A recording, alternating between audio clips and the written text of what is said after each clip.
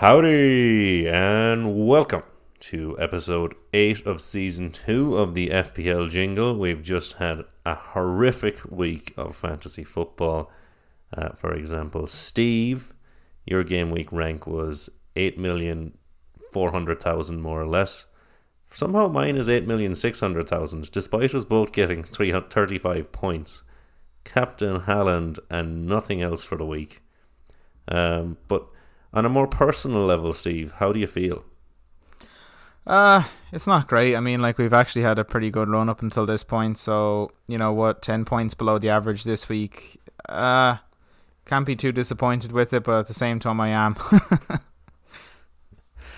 Yeah, no, I think we were texting there. It's like this is week 6. It's game week 6, and we've been well above the average all along.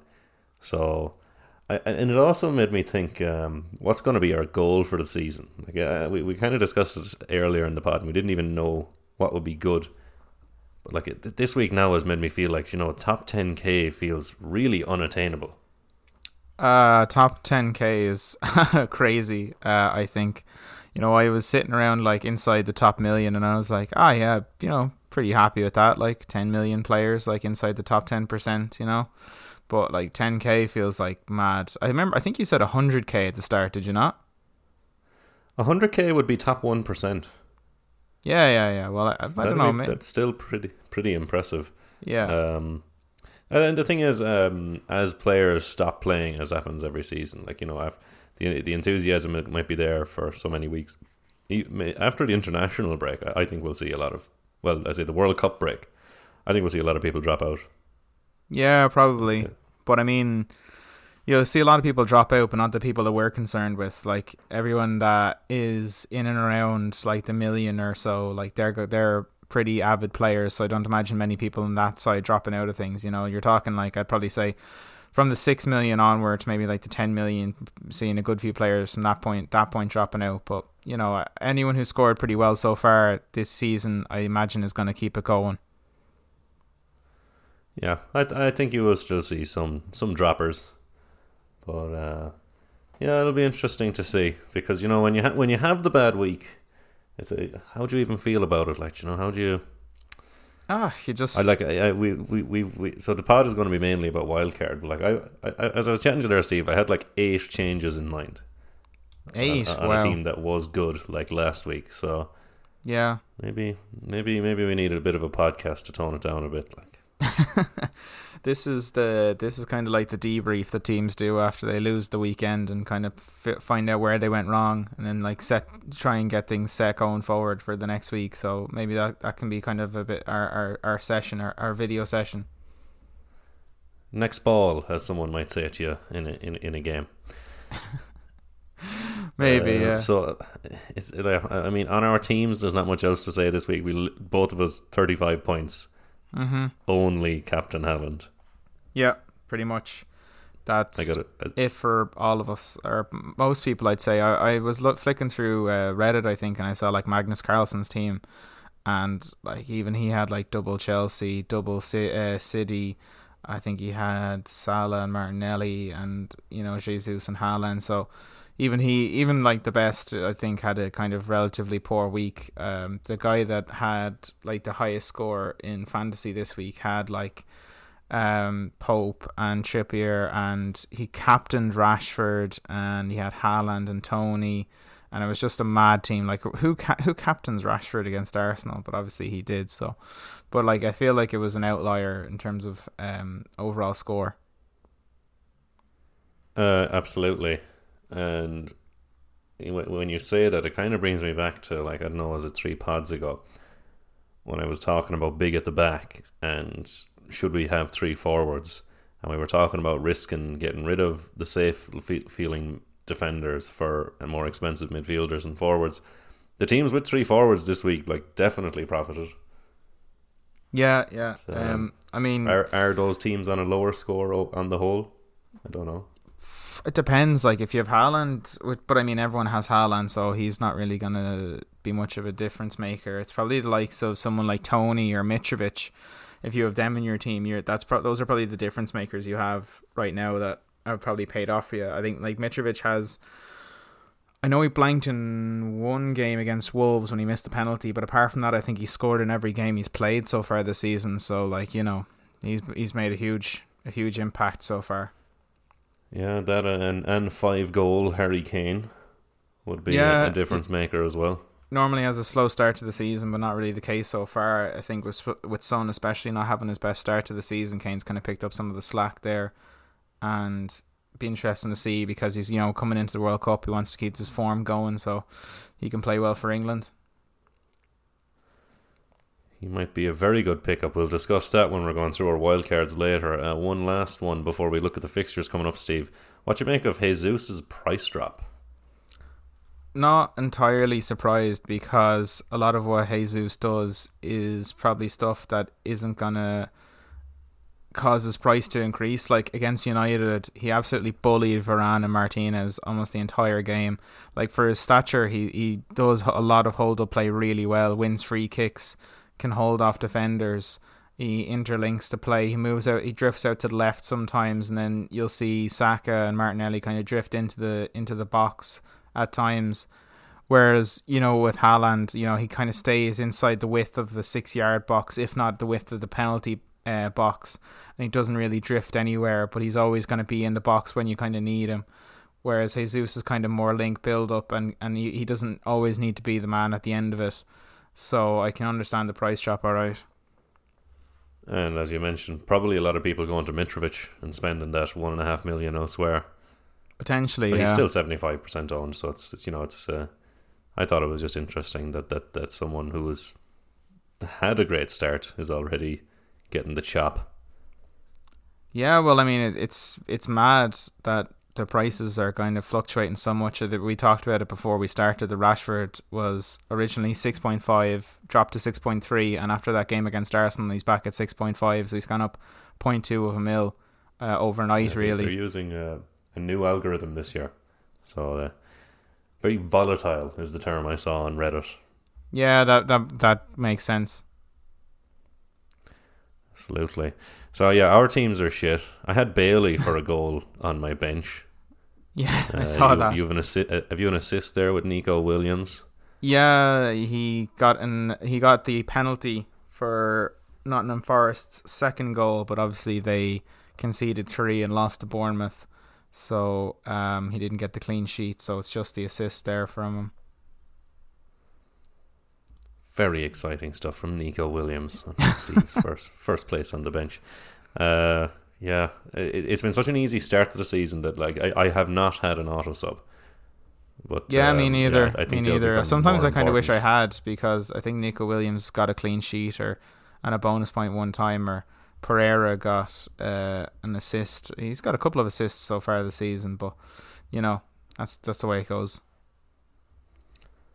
That's the way it goes. Don't get too upset, Steve, about it. I'm trying not to, but you're trying to bring it out of me. Anyway, game week 6, I'll go down through the results very quickly. The Merseyside derby was a 0-0 draw. Spurs beat Fulham 2-1, Mitrovic gold. Bournemouth, as you mentioned, Steve, beat Nottingham Forest 3-2. Chelsea convincingly smashed West Ham 2-1. Come on, the Blues. Brentford got 5 against Jesse Marsh's Leeds. 5-2 the scoreline. Wolves beat Southampton 1-0. Newcastle and Palace had a 0-0 draw. I was disappointed as I had considered getting in Pope. Villa held Man City 1-1. Brighton beat Leicester 5-2, spurring a lot of people into a Grob purchaser, Pascal Gross. And Man United beat Arsenal 3-1. So, Steve, maybe the one that will annoy you the most, the game in Old Trafford. What did you make of that one? Yeah, like we kind of talked about this as well before the podcast. Like, I thought Arsenal played pretty well at times. They definitely had more dominant times of possession in the game than United did. I thought they probably deserved something from the game. I didn't think the first goal should have been ruled out. I thought Eriksen just kind of saw himself getting dispossessed and just went down very easy. I thought it was very soft. The Premier League has said that they want the league to be more physical this year, and they've been letting challenges like that go since the start of the season, but because this one was in Old Trafford and everyone got on the ref's back, I think VAR just went and looked at it and found a reason to rule it out. And the first goal was pretty important in this game. I thought it could have set the tone, and obviously what happened. United did what they did under Ollie, and they soaked up possession, hit on the counter-attack with pace. Anthony got his first goal. We did well to get back into the game, but once we went 2-1 down, I thought we made too many subs too quickly, and we kind of lost our shape, and then that left too many gaps in behind, and that's how United got in for the third. Not overly disappointed. It isn't the type of Arsenal defeat at Old Trafford like at a 3-1 where you say, we were never in with a chance. Like we were. We just were a bit naive. But no, still with the faith. Yeah, I suppose the only thing I took from this game is I think I've seen Rashford score the same goal like 3 times now, just belting it down the left. Maybe teams will catch on, but hopefully not before he's in my team and scoring the exact same goal elsewhere. And yeah, is it part of the reason Jesus is dropped? Is it panic stations with Arsenal? I wouldn't. No, definitely not panic stations. Jesus is the main man. That's not going to change. He will continue to start games. They have Everton coming up at home at the weekend, so it'll be a great chance to fix things, and maybe you see Tierney come in for that game, or maybe they try and move things around. Fabio Vieira came on for his debut at Old Trafford, so maybe they look to give him a start, or at least give him more minutes. Smith Rowe looked like he pulled up in the warm down after the game, so he could potentially be injured again. So just a few issues in midfield, but I mean, like, Partey is set to come back, I think, maybe not this week, but next week. So we'll get some more bodies in there hopefully soon. But no, definitely not panic stations. I wouldn't be panicking. Because I kind of would be. I've noticed there. Well, if you're a Chelsea fan, Owen, you should be panicking, because Chelsea did not deserve to win that game. Jared Bowen barely touched Edward Mendy, who dived down and pretended like he'd been shot. His shoulder was dislocated from his body. Like I saw Rodrigo's shoulder actually get dislocated, and he made less of a fuss than Edward Mendy did. And yet it went to VAR, and they said that he fouled him, and the goal was ruled out. And the PGMOL have come out since and said it was the incorrect decision and that the goal should have been awarded. So, and you didn't even play that well. What would they know about it? What would they know? What would the refs know? Yeah. Yeah, they'd know a fair bit, as it turns out, yeah. Amazing. No, I mean, like, I didn't get to see the game. I was too busy playing Irish sports elsewhere.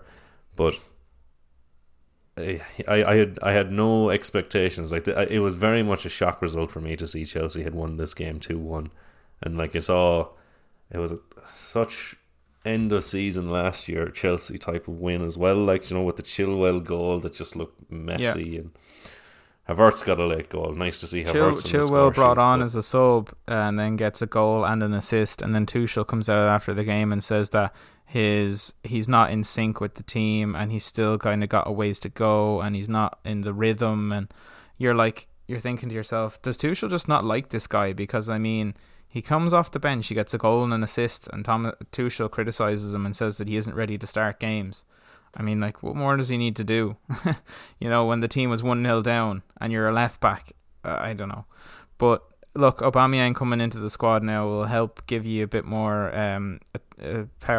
focal point going forward. Well, it can't be any worse. I really don't rate Havertz. I know he scored in this game, but he came on as a sub, and he got a bit lucky, in my opinion. But because Chelsea just don't seem to have any sort of direction or way that they want to play going forward. It's literally all down the wings to Reece James or Cucurella, and there's nothing in the middle there. So I don't know. Look, like Chelsea now, Olivier Giroud would be lovely in there. Honestly, yeah. Like, at least he's a guy you could cross the ball into to actually win headers. Like, yeah, honestly, genuinely. But look, they have one of the easiest schedules coming up now over the next 10 weeks. They probably only Liverpool at home will be tough, and then they've got United and Arsenal towards the end, right before the World Cup. Everything in between there, you would expect them to win. So if Tuchel can kind of get them playing the way he wants, like, they can turn it around. But at the moment, I'm not impressed. Yeah. I mean, you could say that there's green shoots with the Fofana and the Aubameyang signing, but I think it's I felt this way 2 years ago as well. I felt like there's too many things that have to go right. Like Fofana has to be good, Aubameyang has to work out. If one of those things doesn't work, Chelsea remain a shit team. So I am worried. I mean, they have an easy run, but I'm not buying anyone. I'm actually considering getting rid of Reece James. Maybe I'll just leave in Fofana at 4.4. He's great value. Yeah. Well, we'll get to that. But I think those are probably the main two games I wanted to talk about. I mean, well, you could touch on the Merseyside derby and just Liverpool's inability to score, and probably should have lost this game. Everton had the best chance of the game, but then it fell to Neil Maupay, which is funny because as a striker, he's probably the one person you wouldn't want on the ball in that situation. And yeah, he just hit it. Alisson made a decent save, but Maupay kind of hits it right at him. And if he looks to his right, he has Onana and is it Anthony Gordon, who started off the move there with an easier tap in. So, but he's a striker, he's going to want to score goals, but yeah, maybe the passing the ball was the easier scenario there. But Liverpool just need to figure it out. I think Thiago may be a bigger loss than people think he is, but maybe that's just me. Liverpool will be happy to have Jota back fit. They obviously had Darwin Núñez starting this game as well, so it probably came as a shock that they didn't get a load of goals in this one. Yeah, I wouldn't say panic stations with Liverpool either.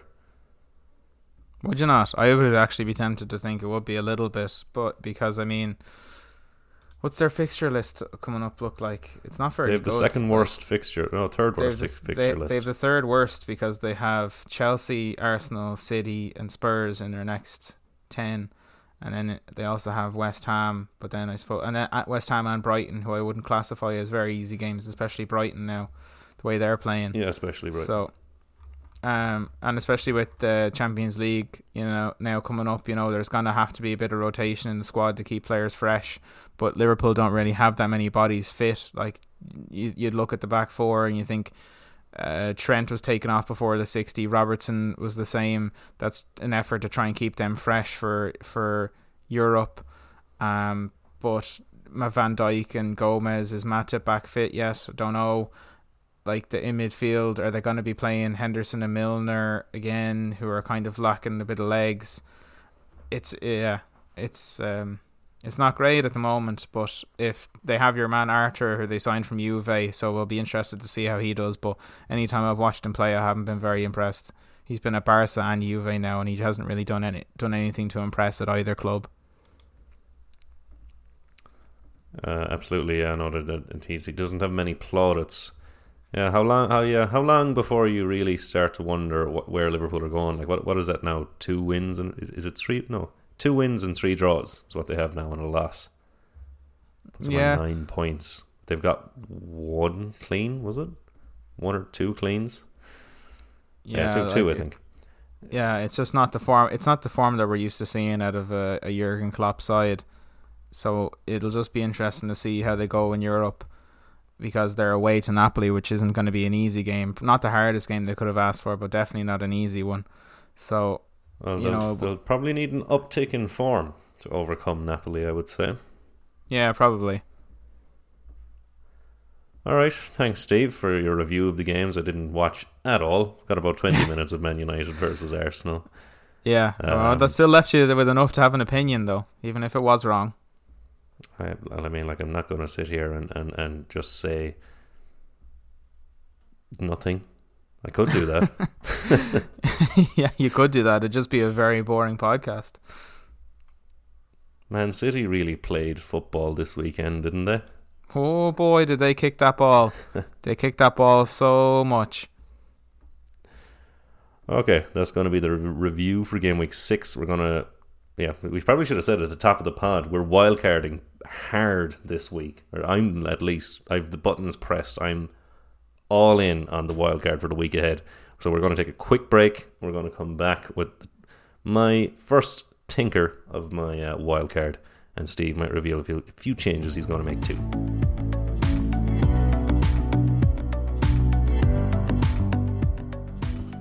welcome to section 2 of the podcast. This is the Fanta Wildcard area of your listenership. Steve, are you enjoying your Fanta? Another Coke product. We've gone back to Coke, have we?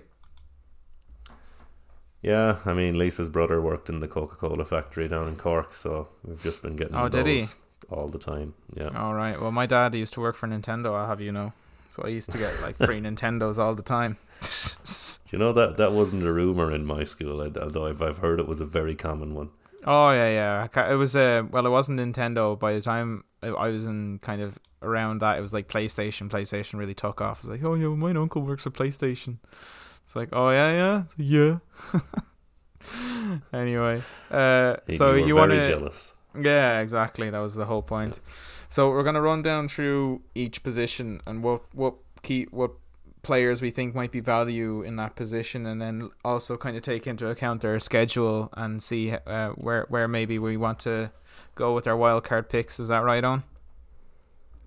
Yeah, I mean, like, there's only we'll go through the essentials in each position, I think, and maybe afterwards we'll go through what we're going to do. But yeah, I think it's worth having the discussion. I think there will be a lot of wildcarding done this week. A lot of people like me who are totally rattled by Big at the Back not working. No, there was no memo sent around or anything about that, so a bit upset. Your group email thread, you didn't get anything, no? There was nothing, and nothing. I'm upset. No one told me. The 3:00 meeting on the Friday never materialized. Obviously, I was gone home at that hour. Yeah. Anyway, we'll kick it off with the goalkeepers, and I think the first one worth mentioning is probably Nick Pope, because he is the top scoring goalkeeper in the league so far. Made a lot of saves, a lot of bonus points, and Newcastle as well to have a decent first half of the next 10 weeks. Decent first half at home to Bournemouth and Brentford, away to Fulham and West Ham. Then it kind of gets a bit tougher. You're talking United away, Spurs away, Chelsea at home. But even then, they've kind of got Everton and Villa at home in between those. So, you know, pretty decent fixtures, you'd say. Obviously not the easiest, but like it's nicely spaced out. Owen. Yeah, it's interesting that Newcastle managed to keep the clean sheet against Crystal Palace. They were missing Guimaraes. Also, St. Max was injured. They started Fraser at top of the left. They've moved away from the 5 at the back. It was Target, Schär, Botman, and Trippier. I think Botman. Yeah, it's been like that. It's been like that almost. It's been like that almost all season, though, apart from maybe the first week or maybe when they played Chelsea. But no, they've been 4 at the back and playing the way Eddie Howe kind of wanted them to play originally, and he's kind of got the players to do it now. St. Max is a loss up top, but I mean in terms of defence, he didn't really add much in terms of his tracking back, that sort of thing. But you know, like Pope is making a lot of saves so far this season. Like if I'll try and pull it up here while I'm talking to you. No, I can't. Save points. Is that it? You got 3 save points in the last game. 9 saves. Is that what this is? Yeah. You got 1 the week before, 1 the week before that, 2 the week before that, and 1 the week before that. So yeah, he's flat out. He has made 28 saves. So he is up the fucking walls. Yeah, he's a good keeper though, and like Botman and Schär in front of him are Botman especially. I think is going to be a good centre back in the league for many years, and Schär is like a decent partner for him, better than who else they have in there at the moment. But Target and Trippier are also decent fullbacks as well. Absolutely. My second pick at goalkeeper, I think, would be Ederson. I think I'd be okay with giving the 5.5. He's probably tied with Sanchez, who at the moment is scoring more than him on 4.7. But if I pull up Brighton's fixtures, I don't think they have the easiest run coming up. They have 2 easy ones: Bournemouth, Palace. That's Palace playing them at home. Did I say Bournemouth? Yeah, that's what you said. Anyway, it's Bournemouth. I like that stuff you put in tuna. Yeah, but I mean, going back to Ederson for a second here, Spurs at home, and then they have back to back in weeks 11 and 12. Arsenal away, or Liverpool away, Arsenal away, But then after that, you'd say it kind of gets a bit easier again. Leicester are down here as like a red fixture, but I absolutely don't think that'll be the case. Now, granted, we don't know what's going to happen in the future. Rodgers might get sacked and replaced by then, but Leicester so far are rooted to the bottom of the table, and even still, if it is away at Leicester, I don't see that being much of a tough fixture for City. So they do have a fairly nice next set of games. So I think Ederson would be another smart pick. Yeah, I mean, like, you'd be very confident in the Wolves in the Southampton game, but Man United will probably up their game for them. Yeah, I know, but we'll see. We'll see. The Manchester derby is always a bit hard to predict, but what might not be hard to predict, Owen, is Chelsea's maybe next run of form, and maybe Mendy as a potential goalkeeper, 5 million, kind of around that mark. They've only really got like Liverpool at home in their next, 6 fixtures that you'd say is a difficult one. I know they're not going well at the moment, but I mean, what do you think? I don't agree. Yeah, I mean, like, so I had Mendy, I got rid of him for Lloris. Like, Fulham away, I would be pretty confident Mitrovic is going to score. Then you have Liverpool, who will score, and then you have Palace.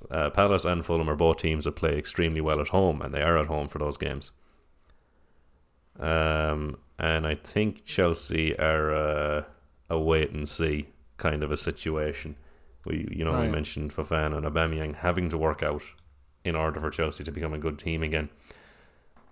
So I wouldn't be a first mover. Round us out. So who is your second keeper that you're thinking about? Oh, it'll be Ward. No, not in terms of your backup keeper, but is there another keeper other than Ederson that you're thinking about? I just said Pope and Ederson would have been my 2 picks. I don't like the Liverpool defence at the moment. I wouldn't be going for De Gea. There's cheaper picks elsewhere if you want to get in the defence there. Like, Lloris is actually my goalkeeper at the moment, but Spurs have the worst run of fixtures up until the World Cup. So I think just get out of that and move on with your life. Fair enough. So we'll move on to the defenders and maybe pick out some of those. And if you look at the top 3, you're talking Cancelo, Trippier, and Saliba. So we've already kind of maybe talked about Cancelo or City and Newcastle's run in for the next 10 weeks, but Arsenal notably have much more on the difficult side. They've got the North London derby, Spurs at home, and then they've got Liverpool at home, a gap where they play Leeds away, but then it's Man City at home. So 3 very tough fixtures in the space of 4 weeks there for Arsenal, and then it eases up a bit, and then they have Chelsea away. So especially with how things are going, I don't know will there be that many clean sheets in Arsenal's future. Owen, what do you think? You'd have some confidence in the Everton-Brighton game, the next 2 fixtures, but I can't argue with the rest of it. I mean, Liverpool, City, Leeds away, they might keep something. It'll be interesting to see what happens with Tierney and Zinchenko. Zinchenko was kind of getting a bit of abuse after the Man United game. I mean, the Arsenal defence kind of went missing.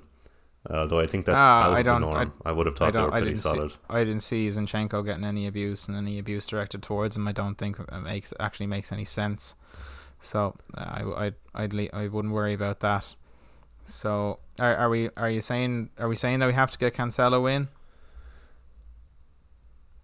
Am I saying get Cancelo in? I'm getting Cancelo out. So I have Cancelo and Walker at the moment, and City have Tottenham, Wolves, United, Southampton. We just spoke about the Man City run-in. You're asking me who are the essential defenders. Cancelo at 7.1 isn't essential for me, I don't think. I'll be holding Walker at 5. Mm-hmm. Yeah, that was going to be my next question, but you already answered. Yeah, exactly. We looked at Cancelo's stats, and he had really, really low XG, XA stats up until the game against who did it beat 2-0 there very comfortably? Was it 2-0? 2-0? Who are you thinking of? They drew with Villa. They beat Nottingham Forest 6-0, and then they beat Palace 4-2. Cancelo did score, but it was his only shot in the game, and he didn't get any assists. So for him to be worth 7, he needs to be doing a bit more, in my eyes. So I think you're better off with just a Walker pick, or if you are going for the Ederson pick, maybe do that.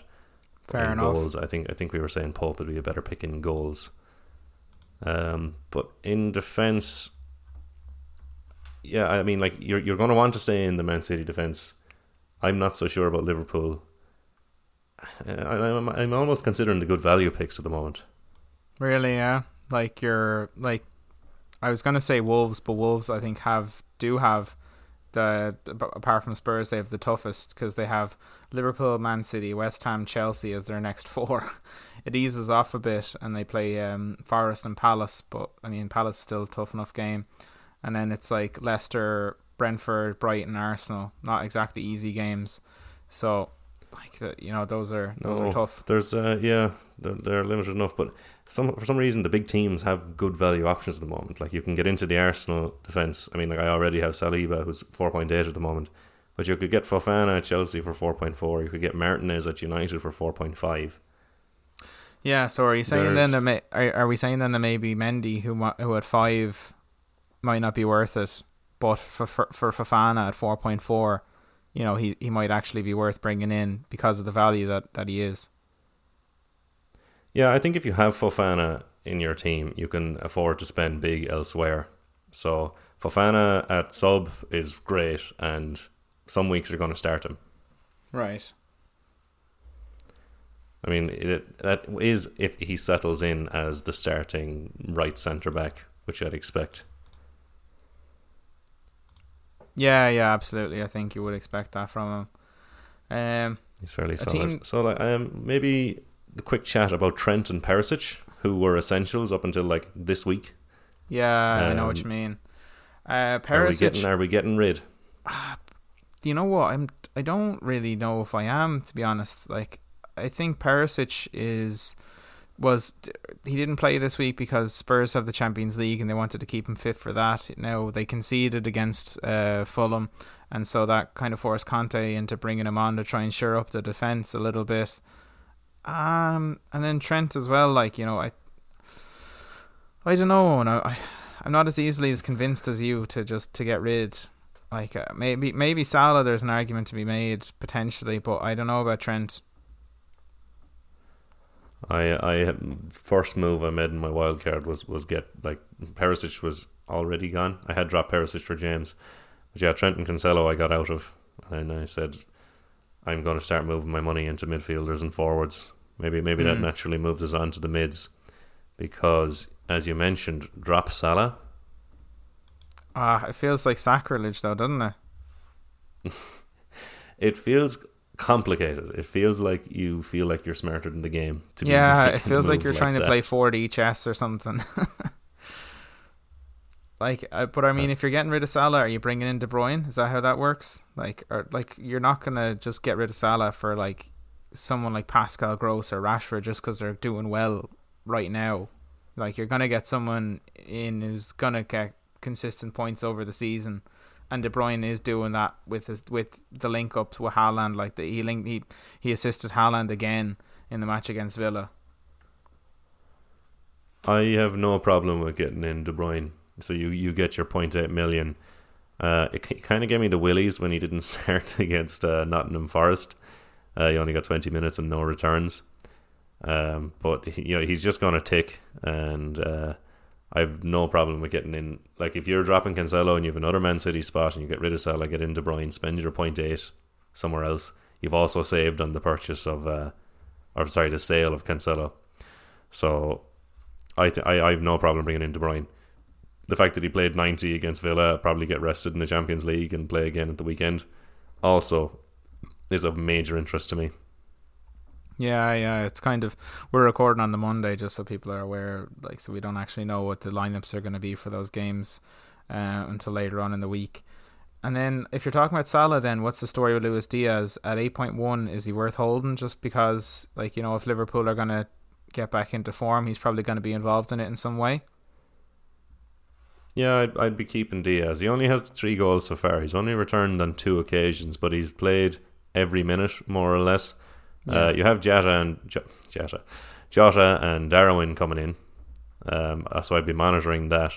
But I'd imagine it'll be Firmino who loses out to Darwin, and Jota probably needs to prove himself to take Diaz's spot.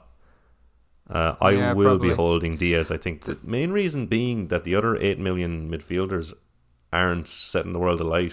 Mount and Kulusevski have had slightly quiet. Kulusevski had a great start, but since then, I think he got an assist against Nottingham Forest, and that was kind of it. He got a goal and an assist, and then he's got an assist. So look, he's not been bad. I have him in draft, and I'm quite happy with him. But maybe, are you thinking of maybe De Bruyne in midfield, Luis Diaz? I think you hold on to Martinelli because I think he's still. I know he didn't score at the weekend, but he did, but it was ruled out. So he's still. I would be getting Saka if I didn't have 3 Arsenal players. I'm never going to take 3 forwards from one team. I mean, I think Saka's going well, but Martinelli and Jesus are just better value and better picks. So Saka I think loses out for that reason. And then maybe you get rid of Kulusevski and that you bring in someone like Rashford. I've Rashford was like the first player in my team. He was the second player in my team. I'll reveal the first one there soon. Just from seeing him score like these easy goals on the counter. Yeah, United's fixtures aren't too bad I either. had been thinking already for a week, so I'm very intrigued. Yeah, they play. We mentioned before the Manchester derby against City in the Etihad on week 9, and then they have a few kind of tricky games. They're at home to Newcastle and Spurs back to back, and then they're away to Chelsea. So that'll be a really testing three weeks. But up until then, they've got Palace away, Leeds at home, Everton away. And then after that, they've got Villa and Fulham. Rashford is a midfielder, but he's been playing up top for United in the since they lined up against Liverpool. Obviously got an assist and a goal in that game, I think. Or no, he got the goal. And he obviously got 2 goals and an assist in the game against Arsenal. Don't really remember him doing much against Southampton or Leicester, but if you've got a midfielder who's gonna be playing striker, they're gonna get more chances than others. So, be an interesting one. Yeah, I mean, who else are you gonna pick? You might be going for one of the Brighton lads who've all gone up in price. I mean, Gross at 6 is cheaper. But other than that, you're talking about one of the Man City midfielders, and I'd be worried about taking. I think Foden would be the one I'd go for, but I'd be worried about taking him at 8 million. One player that I wanted to ask you about, Owen, is Wilfried Zaha, or maybe even if you were stuck for budget, maybe someone like Eze, because Palace do have one of the easiest fixture runs of the next 10 games. They've obviously got United, but then they have Brentford away, which is probably a little bit of a trickier one than people think. Chelsea at home, and then it's kind of Leeds at home, Leicester away. Again, not as tough a fixture as I think it will be. Wolves at home, Everton, Southampton at home. Some decent fixtures. Wilfried Zaha takes penalties, and he's kind of the main talisman for that team, so he's guaranteed to start. Yeah, I have no problem with the Zaha pick. When you look at the goals he's taking these days, their chances he was putting wide in previous seasons. Palace are doing fantastically well under Vieira, especially at home. If you could somehow take Zaha for only home games, that'd be pretty nice. Yeah. How do you fit him in? You put him in instead of Rashford? You have to spend the extra million. Well, I think if you're getting rid of Salah for De Bruyne, that's 0.8. If you're getting rid of Kulusevski for Rashford, that's what is that, 1.6? Then you're kind of making budget there to kind of maybe bring him in a little bit. Maybe. Yeah, but you're keeping Martinelli, and then you have to get rid of your Luis Diaz or do something else. We're presuming everyone in the world is the exact same team as us when we say this. But I know. I suppose more realistically, if someone said to me they're keeping Salah and they're going to downgrade Luis Diaz to Zaha, I'd probably be okay with that too. Use that money elsewhere. Yeah, maybe. Are there any other players on that you think that might potentially catch on? I think you mentioned Saka earlier, who I think was 8 when the season started. He's 7.8 scored against United now, so maybe that might be him off the mark. Maybe someone like Anthony Gordon is only 5.5, but he's obviously going to be the main goal threat for Everton, even maybe potentially even when Calvert-Lewin comes back in. I prefer the Gordon pick to the Eze pick, to be honest. I think Eze is playing a bit deeper in that Palace team.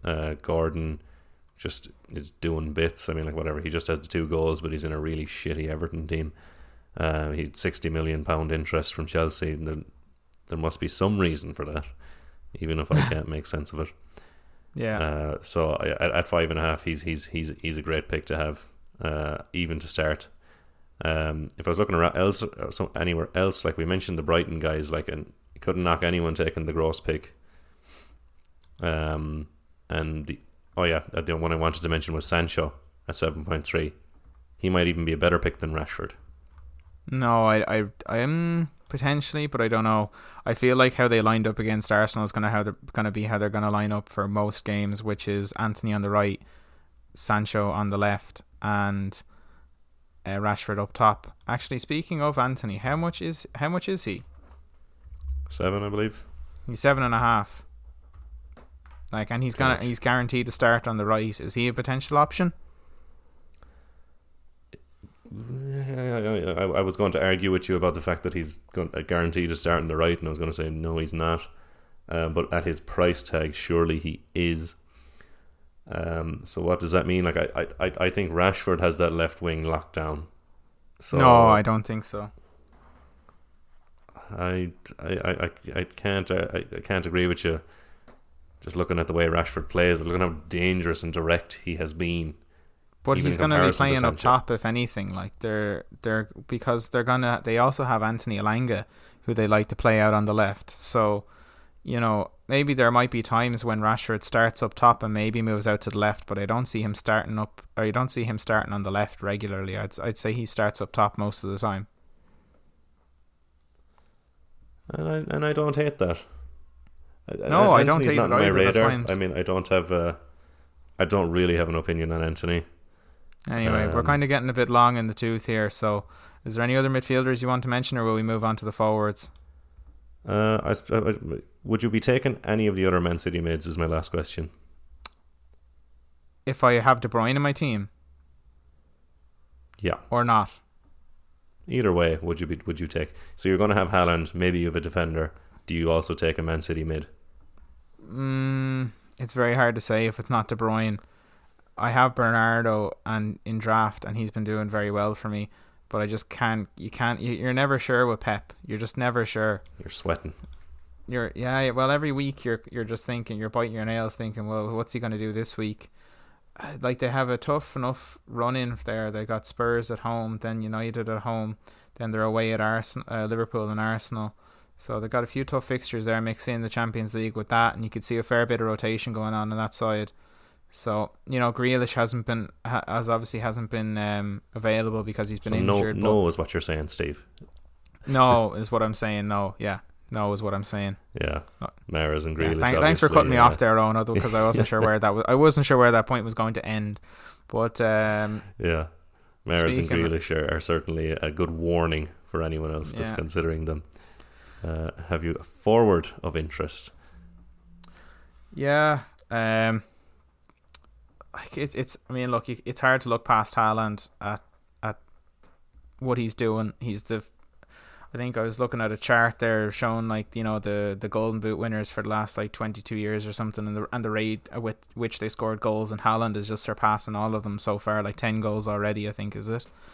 And 10 goals you have to have him in your team.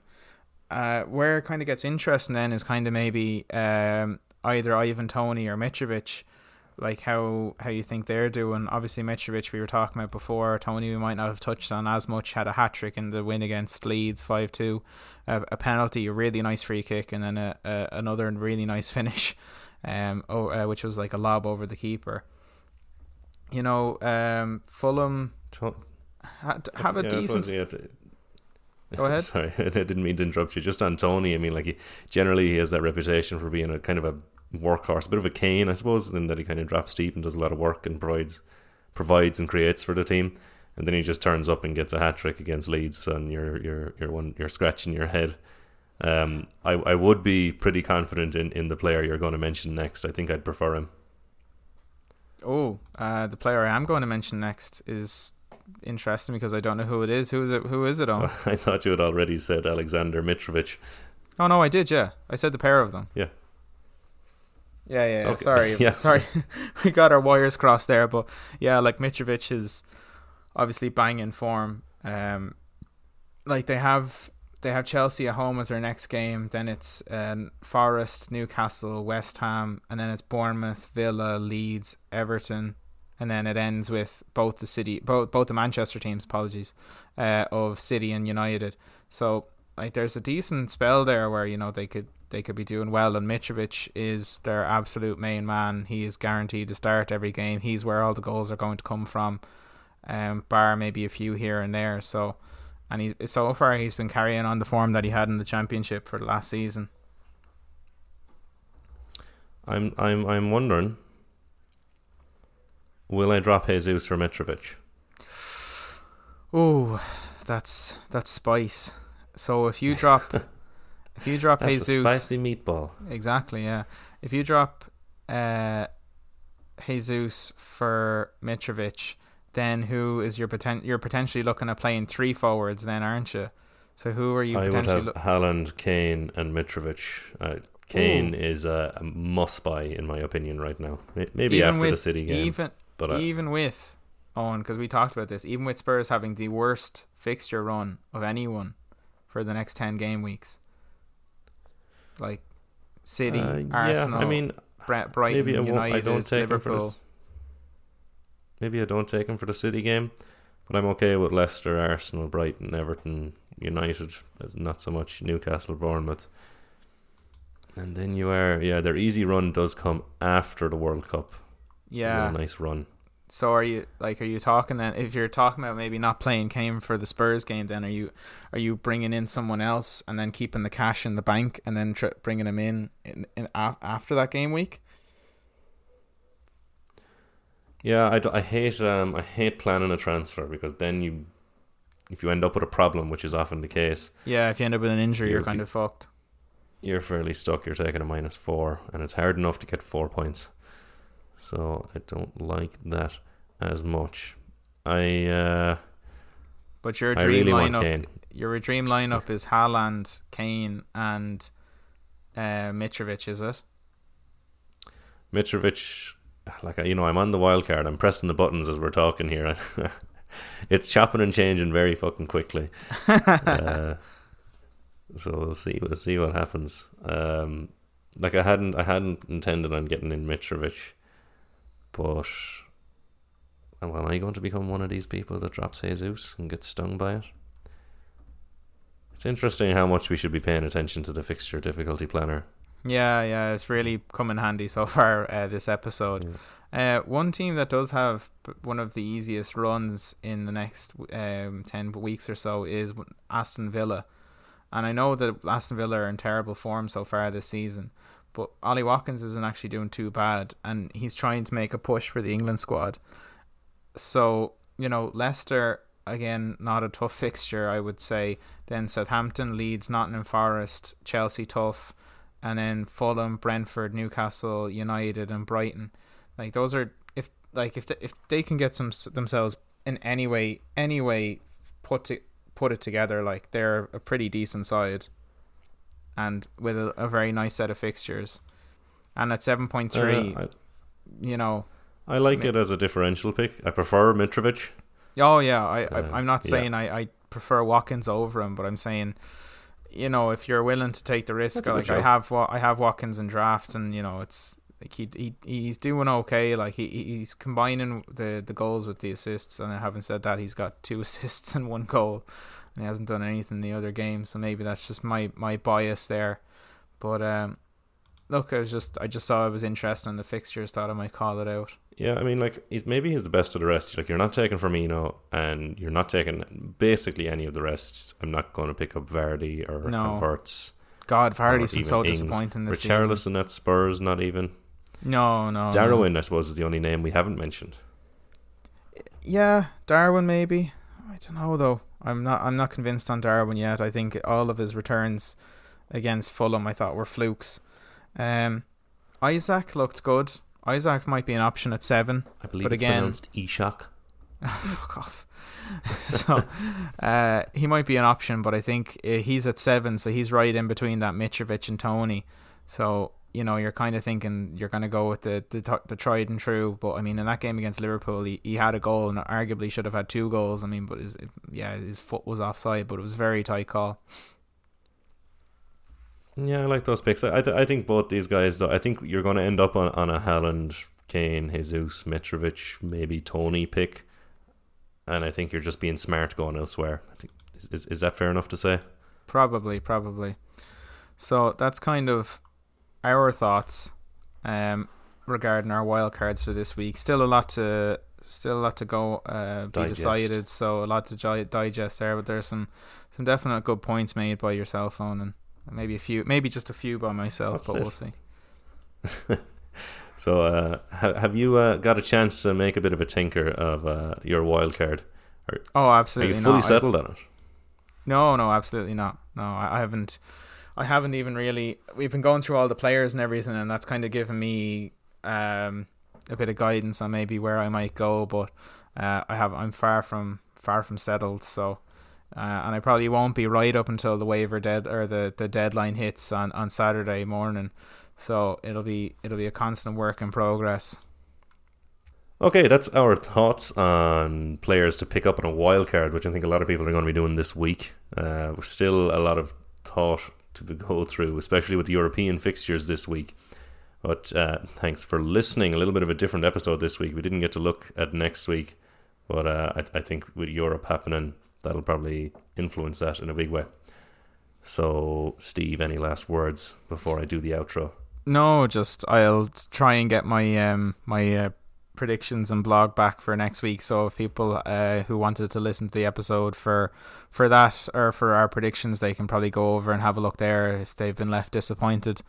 And sorry about last week. It was just the fixtures were so close together. I didn't get a chance to sit down for a few hours because it does take me a little while to write those out. Okay, if you want to get a hold of Steve's predictions in a kind of a betting fashion, which I like, they often intrigue me to look at the markets. You can do that. You can go to fpljingle.com, our new website, where you can see the episodes and Steve's articles and a few bits like that. You can also get in touch with ourselves there.